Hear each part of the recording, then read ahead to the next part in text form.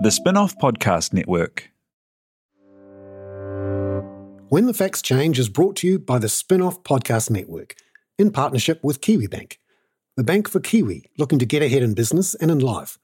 A bank that delivers expertise and banking know-how, smart advice for business owners wanting to invest, grow their business or diversify.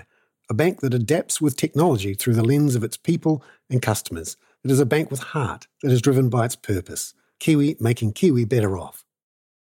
There was a moment earlier this year when the world, our financial world, our economy, the valuation of assets seemed to shift on its axis.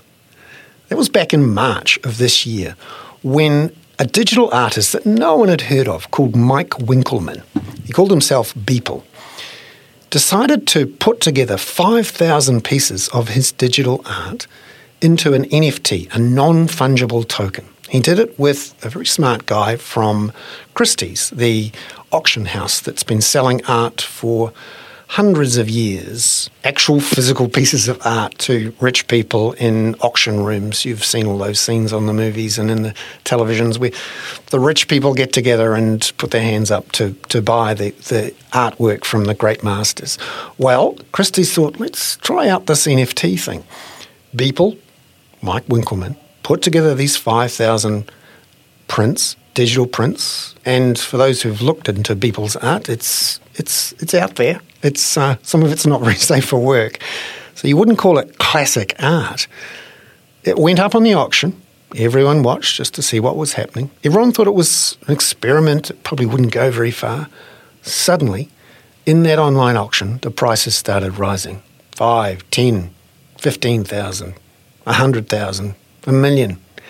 And by the end of that auction, in March of this year, Beeple, a man who had been doing this really as a hobby for his mates that he distributed through Twitter, suddenly saw the number, $69 million for this NFT of 5,000 pieces of his art.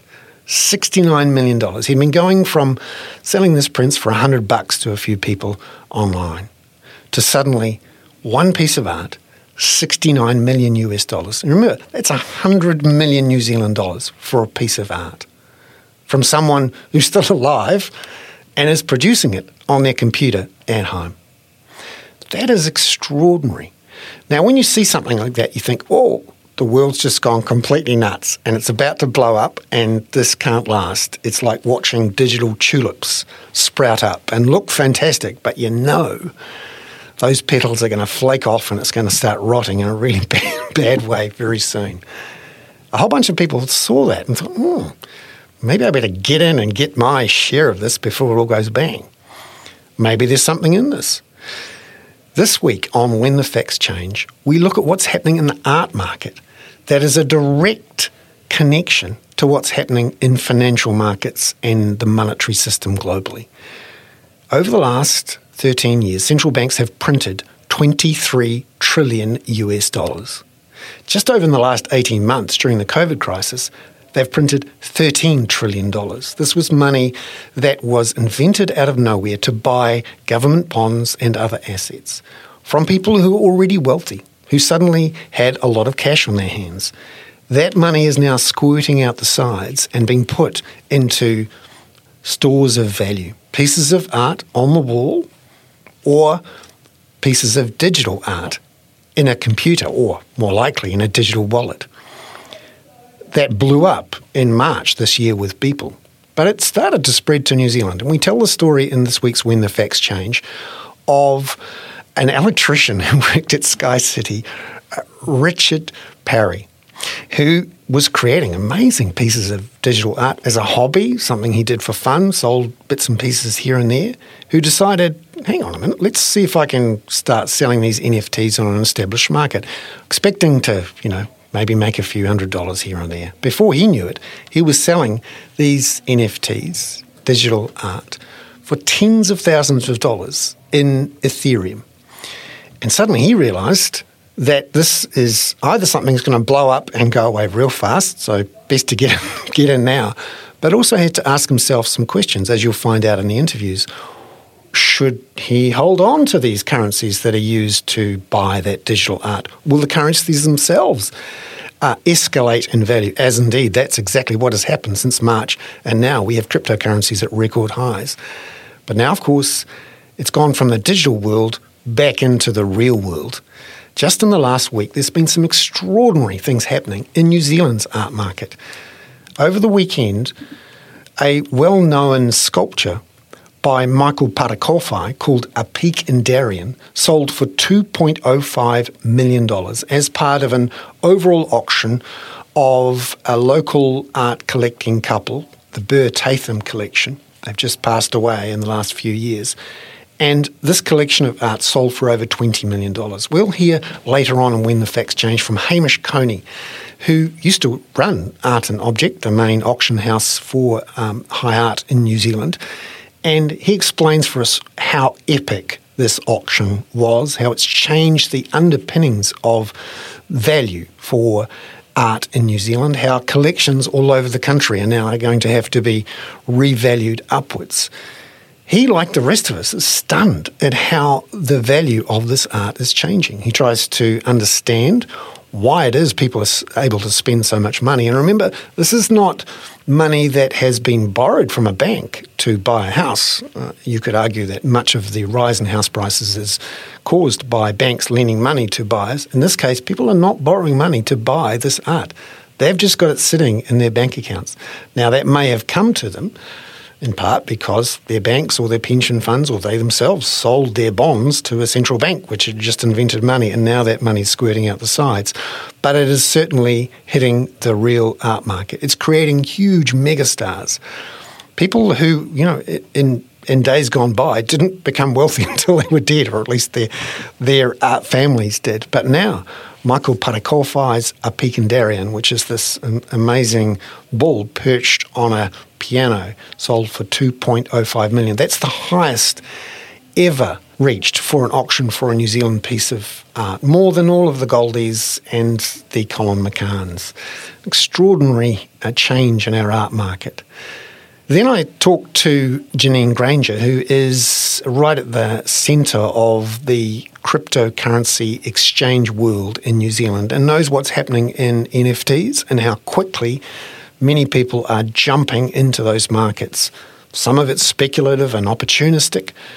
Others are actually looking to build significant businesses. There's one just quietly being built in Auckland, which is selling NFTs of the animations from the Marvel characters and making millions and millions of dollars doing it, potentially a billion-dollar company called VEVE.me from Economy.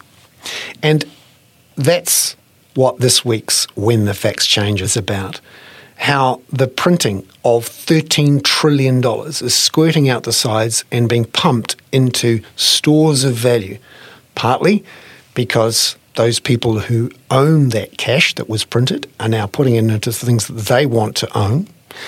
But also, secondly, others are creating these pieces of art and hoping to get some of this easy printed money that is flowing down into bits and pieces of the economy.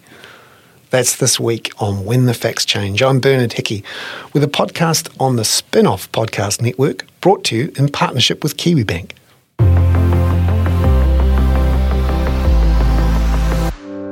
To find out what was going on in the physical art market, I needed to talk to someone who had run Art and Object, a main auction house, for the last 20 years or so. He's out of it now, but he's been following the art market very closely. That's Hamish Coney, who is now an independent art consultant.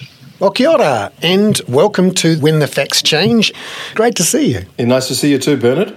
Now, the last time we met was actually in a studio looking at Simon Denny's, I think, amazing piece, which was all about Peter Thiel and how the masters of the universe, if you like, these rock star tech guru billionaires, were in many ways changing our world. And for me, it was quite a key moment seeing that piece of art and understanding how those tech billionaires and how the world was changing so quickly. It seems like an eon ago, but actually It's quite prescient. Could you firstly give us an idea of what's just happened in the art market in the last week or so in New Zealand and why it is so unusual? Well, this has been brewing for some time, but I guess to put it in simple context, in the last week, at auction anyway,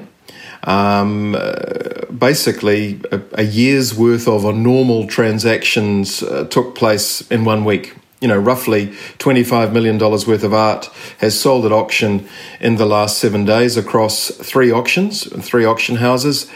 And that really is comparable to the sales of a normal year, not so long ago. That's amazing. And we also had a couple of records set with the Michael Parekowhai sculpture, which really stunned everyone.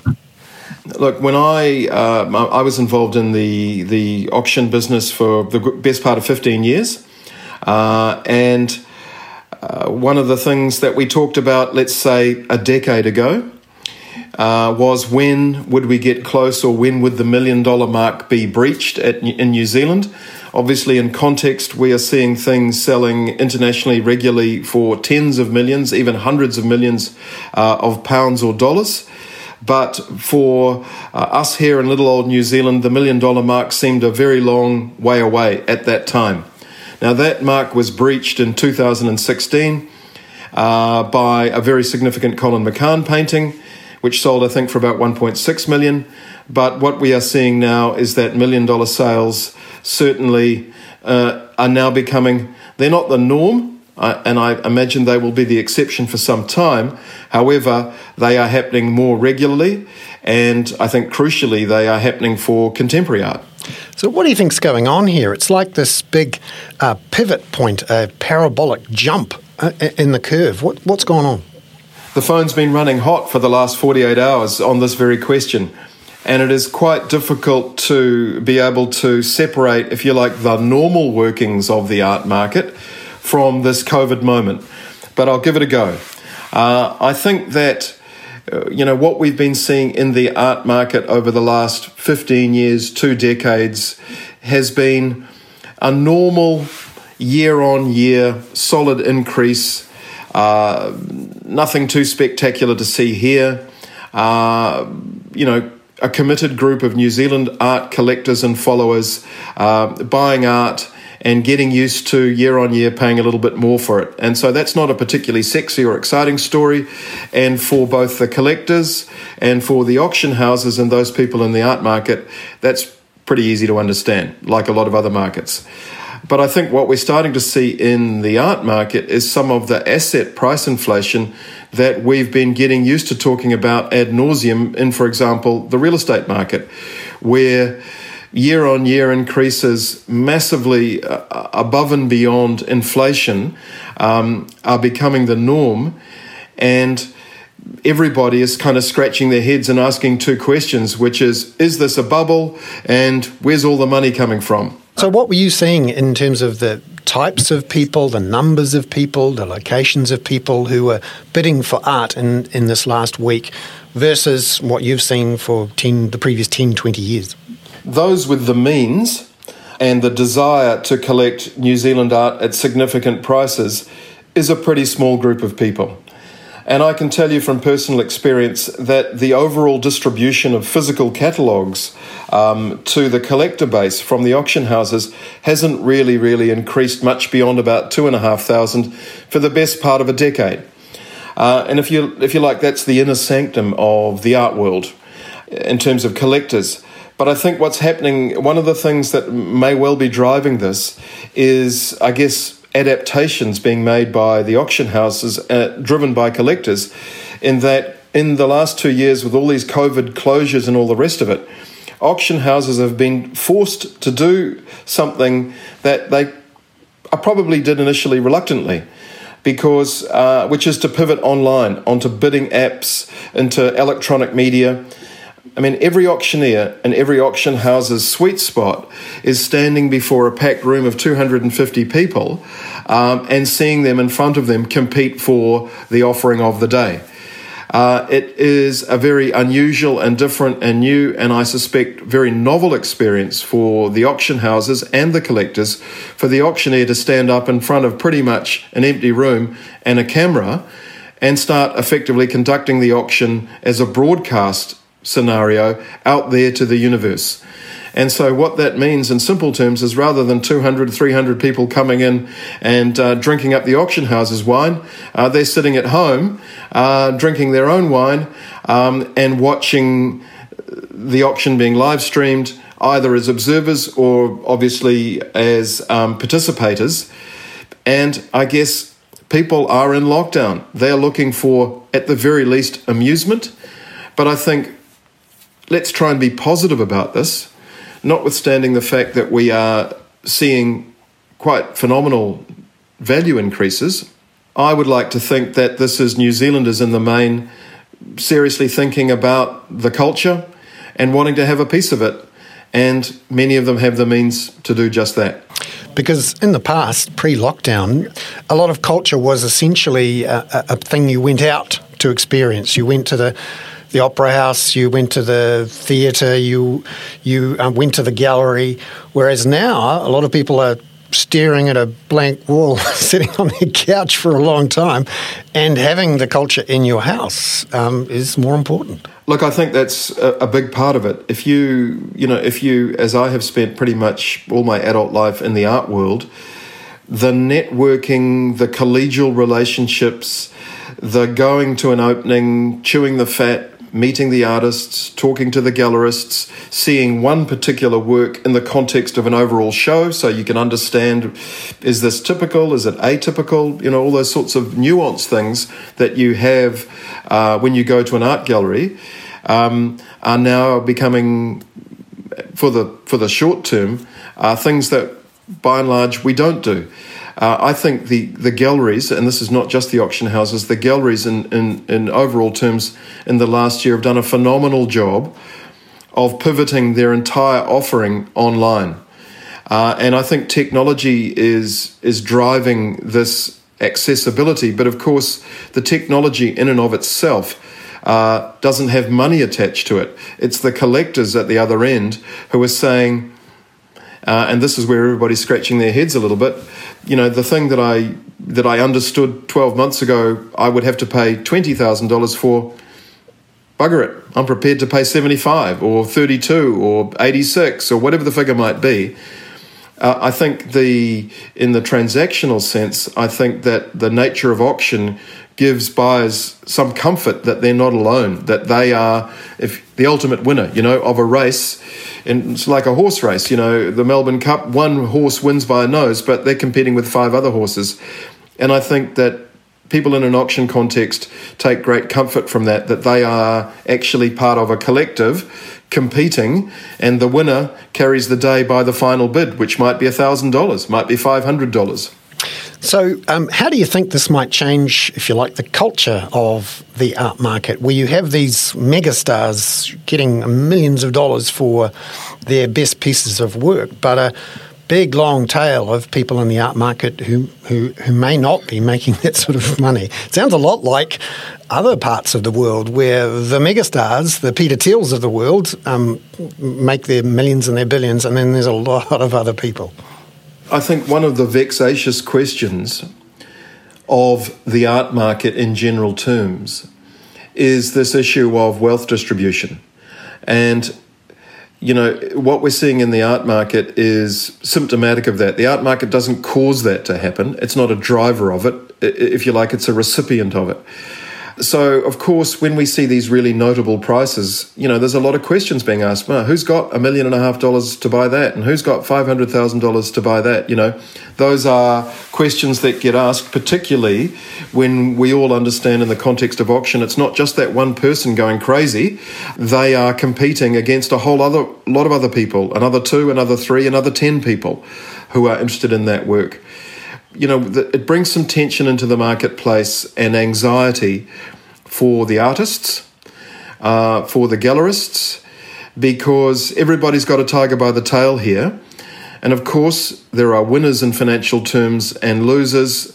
And there is a sense that if $1 million is paid for that item over there, or $50,000 for that item over there, there's a whole lot of other people who may miss out, whose work is more modestly priced, or who in this particular moment isn't catching the eye of the wider collector base, that somehow or other, massive big chunks of money are going to get hoovered up. That means that, there is really going to be a division between, the haves and the have-nots. A lot of people are now looking at art as a store of value, because you can, put a lot of money, if you like, into a relatively small thing that doesn't need to be painted or needs weeding every year.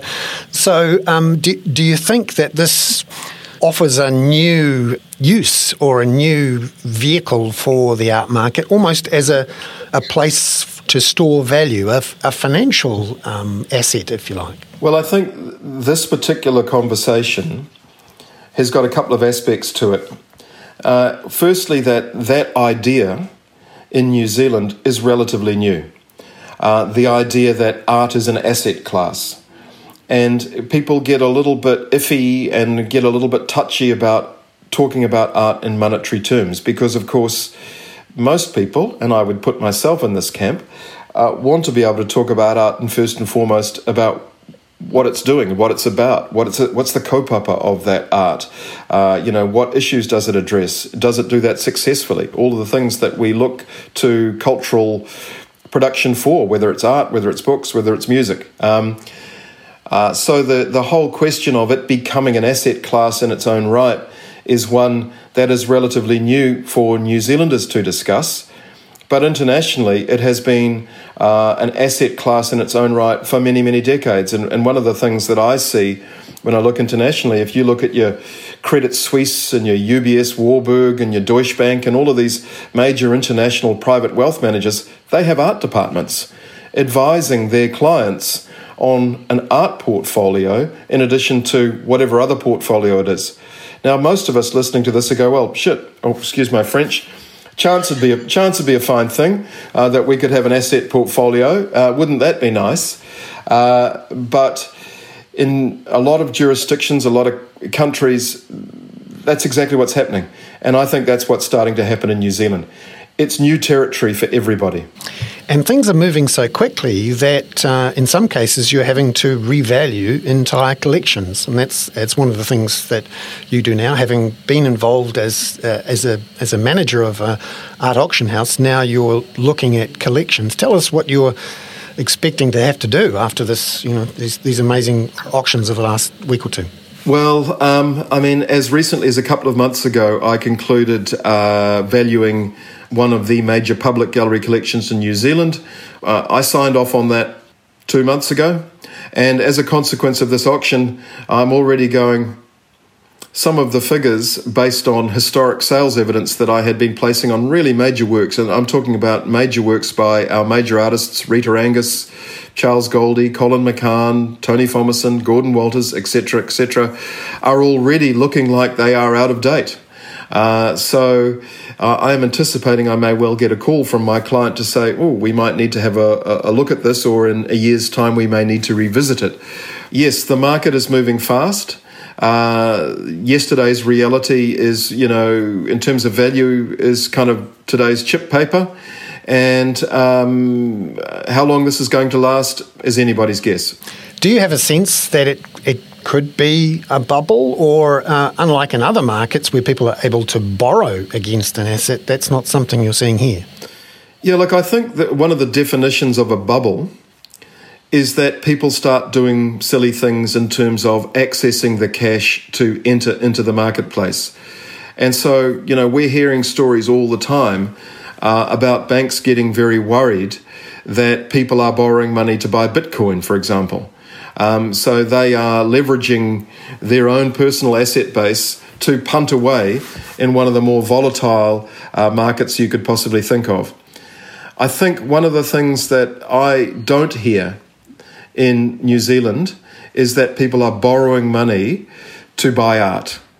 If that was something that started to become more prevalent, then that would be one of the signs of a bubble developing. I don't think it is we do have a bubble. I think what we have at the moment is we have a whole lot of money in many cases that may have gone elsewhere as a consequence of COVID that is staying on shore. I think we have a whole cohort of people who, as we've discussed, are looking around their houses, and instead of spending a few hours a day at home and off out there in the world working, they're now spending 15 hours a day minimum or more at home, and they're starting to think about how can they make their environment interesting to them. They're also, I think, very much understanding that purchasing art can well be an investment. Just finally, harking back to that exhibition from Simon Denny, how do you see the world today, and how prescient might Simon's piece have been, which highlighted this world of the tech giants, the megastars? How do you think of that exhibition now? Well, I think that Simon Denny is one of a very small group of artists who are what I would call, they're sort of warrior artists at the sharp end of what are some of the really, really big mega issues of our time. And when I say the mega issues, I mean the mega issues that sit outside the art world. Mostly conversations about art relate to aesthetics.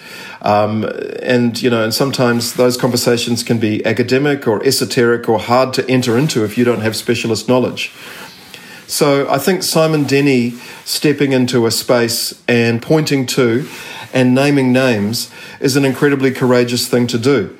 Because I think on the other side of the ledger, one of the things that we are hearing all the time, to our great discomfort, is this sense that democracy is under siege. And I'm sort of slightly getting outside, way above my pay grade here, but, we in New Zealand look agog. We didn't until recently, until we started seeing these anti-vax demonstrations. We looked agog at America and other countries where falsehoods or skewings of the truth or arguments over what constitute facts were being smashed around the place like a pinball machine. Now, we're getting a bit of an experience of that right now in New Zealand, and it's pretty scary. There's very few artists who are prepared to take that on. And Simon Denny is one of a handful.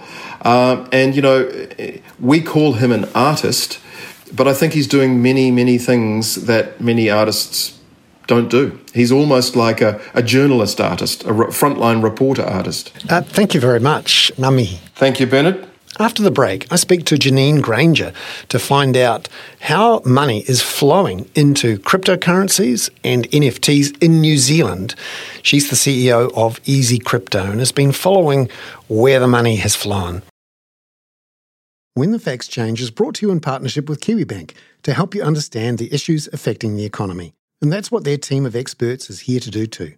Here's KiwiBank economist Sabrina Delgado on what's happening with the labour market in Aotearoa. Our slowing economy gives way to higher unemployment, and we're seeing tightness in the labour market quickly abating. Both a recovery on the supply side, with our surging migration boosting labour supply and loosening some very tight labour market conditions. But now a stronger narrative is coming through. As consumer demand cools, so too is the demand for labour.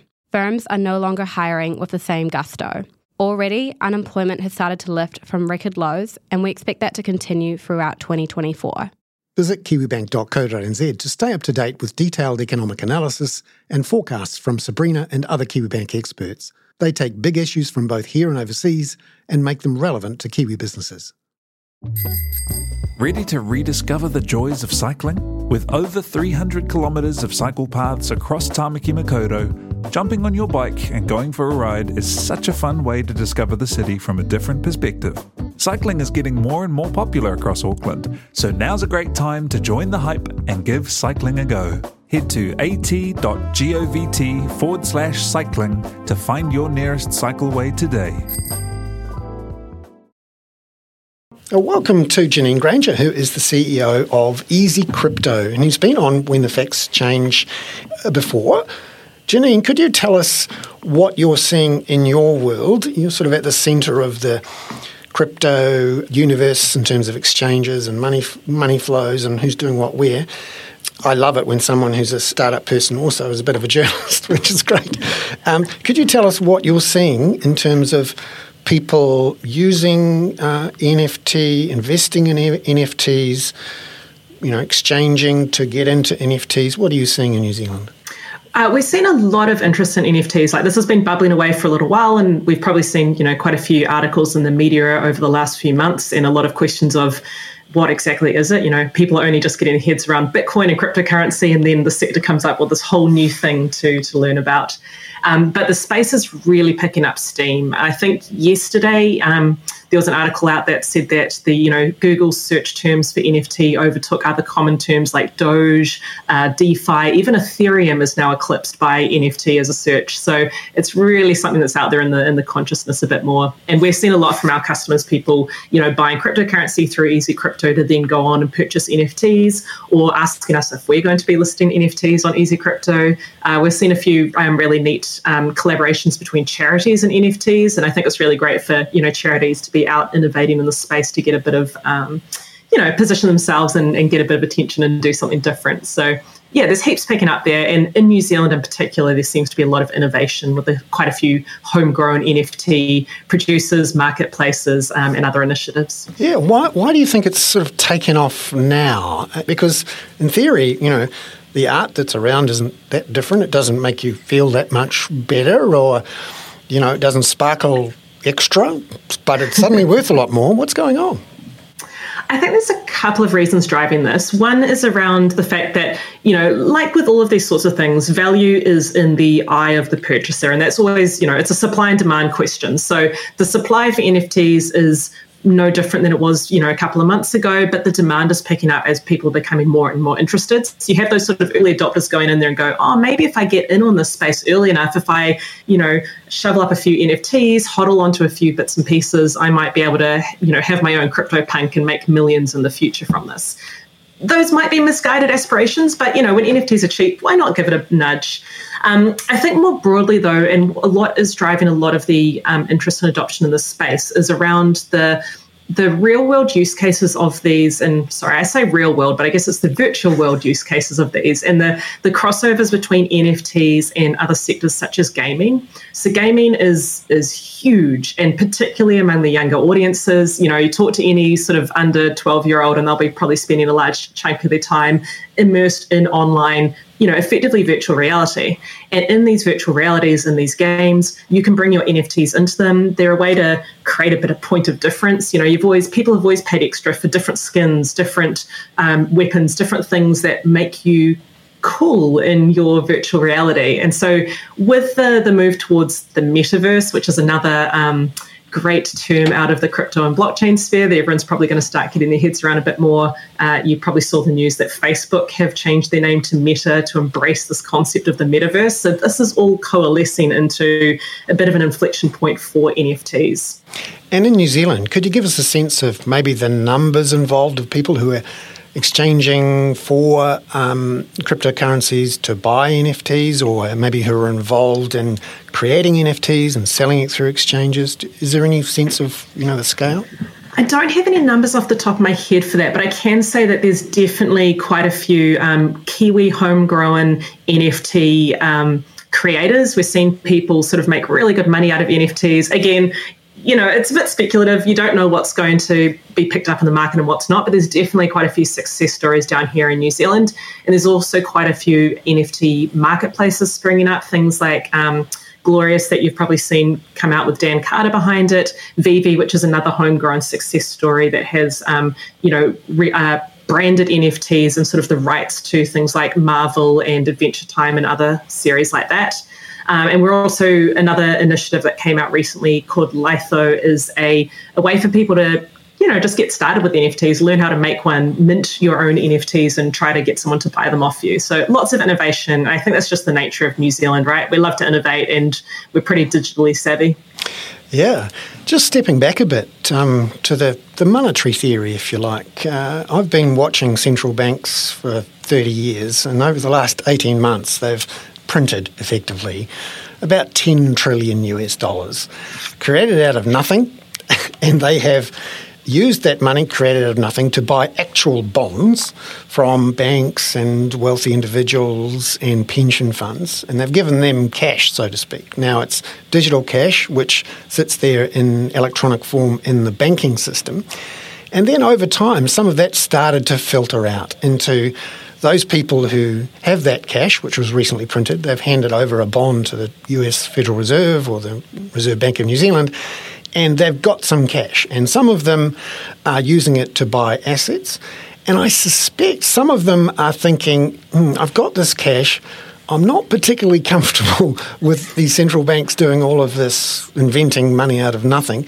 Maybe I should move some of it, diversify some of it, and put it into another store of value. Because you've got stores of values in bank accounts, and we know how many trillions of dollars are just sitting there in cash not doing anything.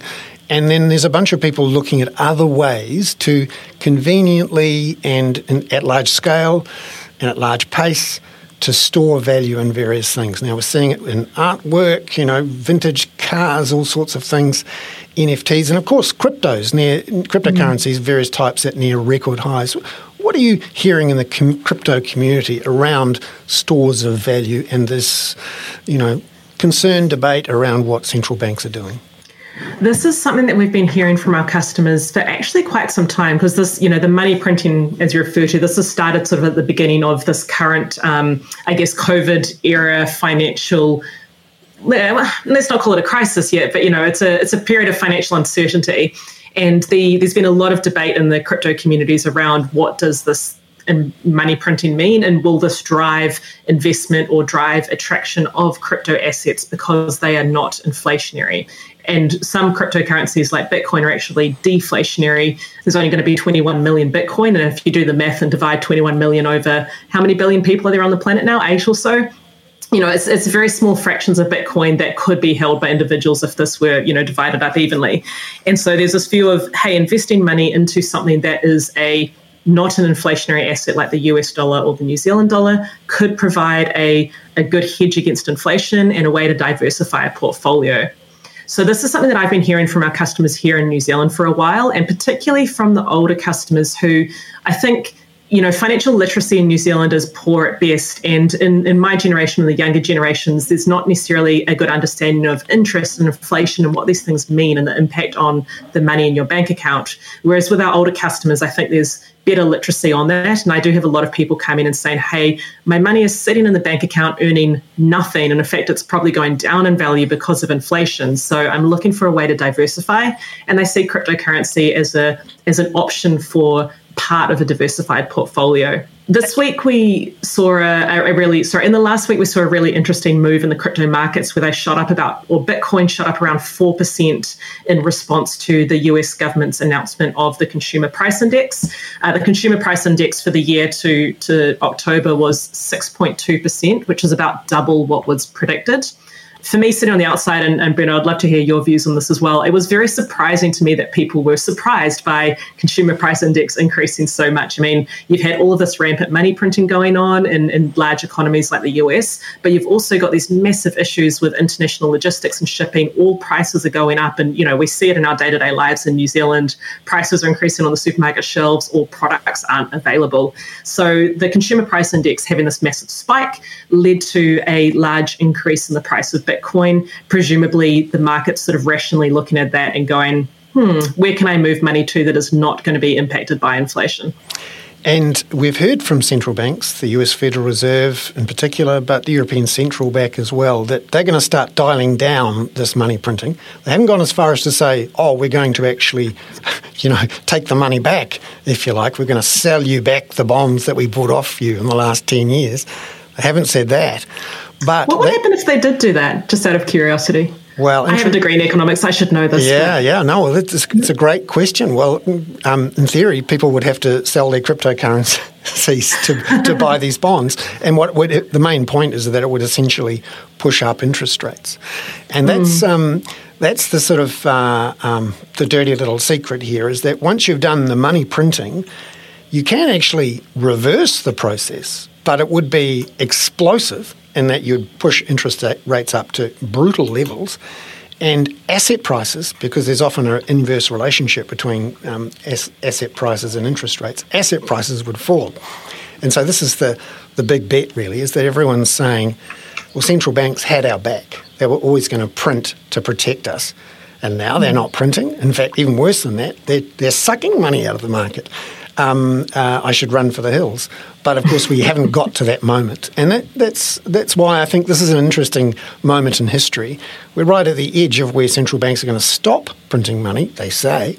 And we're at that point where a lot of people who've looked to put their assets into other types of assets, be it art or crypto or real estate or diamonds or old Ferraris or whatever it is, then they ask the question, okay, is this about to stop? But, I mean, in terms of volumes going through your platforms and obviously with cryptocurrencies at or near their record highs, I don't get a sense of any sort of great withdrawal or change in sentiment. No, not at all. I mean, yesterday, just looking at our stats, sort of our last 24 hours rolling period was just made it into our top 10 days of all time. So, we had some really big days in the market back in February, March, April, May this year, when there was a lot of things driven by Elon Musk tweeting about Doge, to be fair, but a whole lot of other activity in the market with, again, record highs being hit. We're seeing similar types of activity now, new record highs coming through. But also, as is always the way in cryptocurrency, a lot of volatility in the market, which always drives for us, volatility drives business. People are interested in getting in on price movement, on, buying the dips. And this is actually something that I've seen in our customer base. There seems to be more of a maturing. Like when we first started, you could see that people would seem to buy when the market was high and sell when the market was low. And now we're sort of seeing the reverse of that there seems to be better market timing among investors. So maybe investors are just getting a bit savvier and or realize this is what the markets do and see an opportunity when we have a price drop come through. Fantastic. Janine Granger, the CEO of Easy Crypto, thank you very much for coming on to When the Facts Change to tell us how these particular facts are changing. Thanks for having me. Great to talk. Ka kite.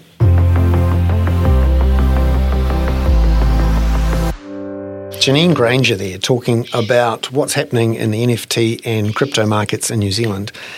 And in the process of making this podcast, Jonathan Pearce, who is the producer of the podcast, mentioned to me in passing that he had a flatmate who'd turned from being an electrician into a digital artist making tens of thousands of dollars selling NFTs. So we thought, let's have a chat to Richard Parry, who is a really successful NFT digital artist in New Zealand. Here's Richard. Richard, before I started this process today, I had no idea that you existed or who you were, but luckily Jonathan knew about your explorations in the NFT world. Tell us your story about how you came to be making digital art and selling them as NFTs for real cryptocurrencies and money. I've been doing this for about 4 years, I think, and until this year I'd just been sort of selling prints on like third-party marketplaces and making a couple of bucks per print. I think around, I guess it was March this year. I generally can't remember quite where it came from. I think someone may have DM'd me and said, hey, look, you should look into these NFT things because there's a lot of money to be made. And in fact, I think a couple of years ago, even someone was like, you should sell these as NFTs. And I was like, that seems like a bad idea. I would rather make a couple of bucks on these instead of zero money. And then I don't know if you know Beeple. I think I saw a couple of those go, and I was like, well, I'm better than that guy. His stuff looks terrible.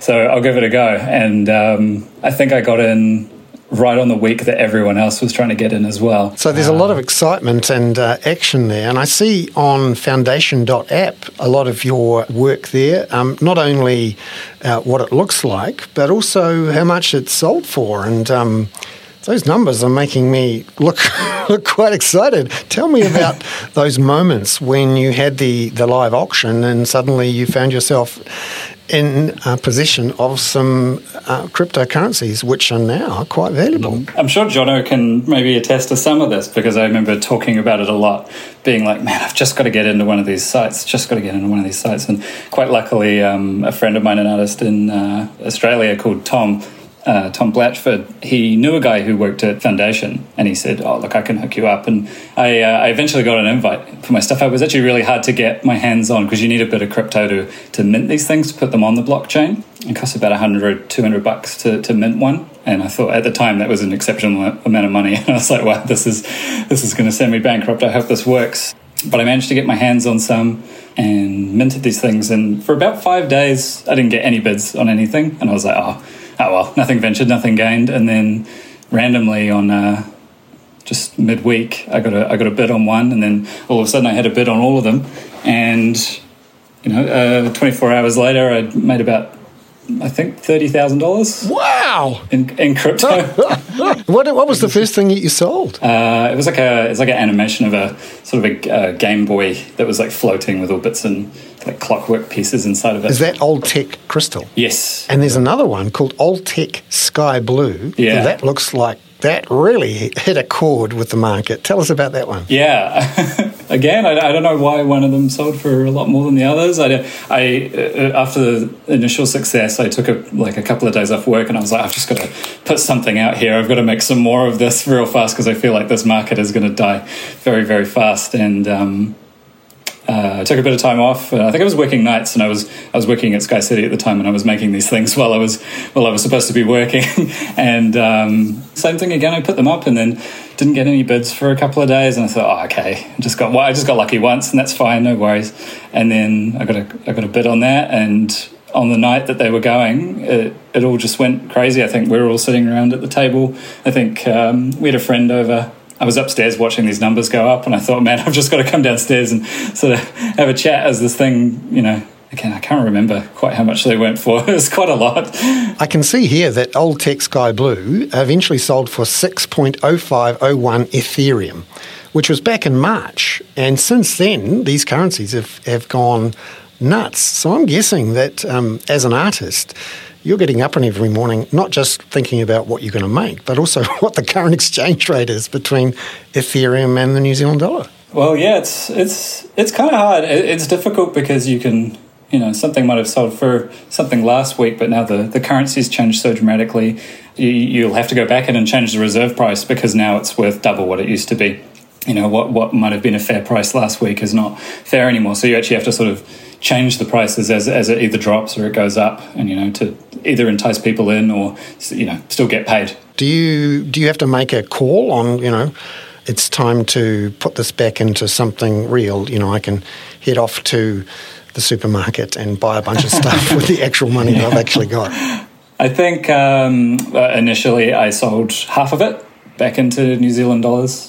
I thought, that's fair. I'll sell half of it. If I'd held on to it, I would have made a lot more. But, it could have also dropped overnight and I could have walked away with nothing. So I sold half of it and kept the other half. Yeah, it almost forces artists to think about the value of money and art as a type of currency, a store of value, a means of exchange.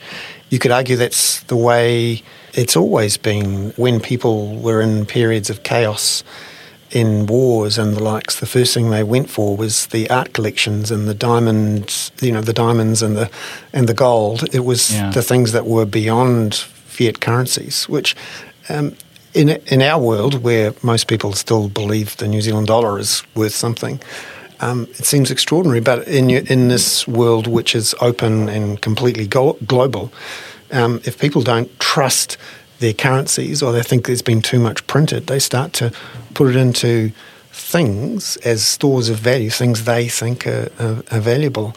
So, you've been soaking in it for months now, this market, how it operates. What's your sense of, where it's headed? Is it all going to coagulate into one or two big markets that everyone has access to? Is everyone looking at each other waiting for everything to go bang, bang, or is it there are people starting to form into communities, and there are reviewers and there are people who are acknowledged in their community as the best artists around. How do you think this is all going to shake out? How do I think it's all going to shake out? I mean, people are definitely making communities around these things. The ones where there's like 10,000 of these slightly different JPEGs, and you buy one and you get in the club. I think some of the bigger ones, like the Ape Yacht Club, which is just 10,000 pictures of these monkeys that are like 2D and they're cartoon. Some of them are worth like $3 to $7 million now. Yeah. I think if you buy one, as soon as you buy one and you tweet about it, you instantly get everyone in that club follows you. And it's a great way to essentially buy 10,000 followers, I suppose. People are very defensive over the thing that they've invested in, and they think that other stuff is really crap. I think they're definitely sort of, it's like a clan mentality, I think, emerging around those ones. And so what do you think about it now? This was your first surprise sale that was worthy of yelling it from the rooftops. But where are you now in terms of doing this work and making money and wondering whether it is a long-term, viable career or a market that will last? It's pretty hard to say, isn't it? I think, as you can tell, the prices of what they're going for now has dropped quite a bit from those first couple of weeks. They go for, instead of 5 Ether now, they're going for like 0.5, which is still an astronomical amount of money for the amount of work that's going in. But it seems like I probably got in sort of around the perfect time. But, the amount of money that I'm still making on them is more than I was making as an electrician. So, Richard, thank you very much. I really appreciate your time and your story. And I wish you all the best. Thank you very much.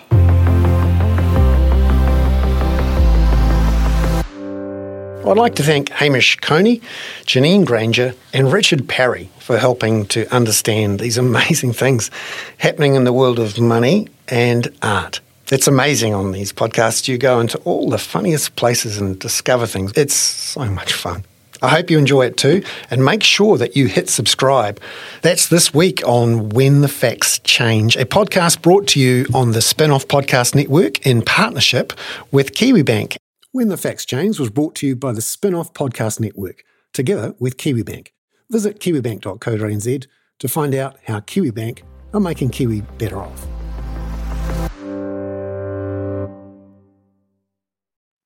Kia ora e te iwi, Te Aihe Butler here, podcast manager at The Spin-Off.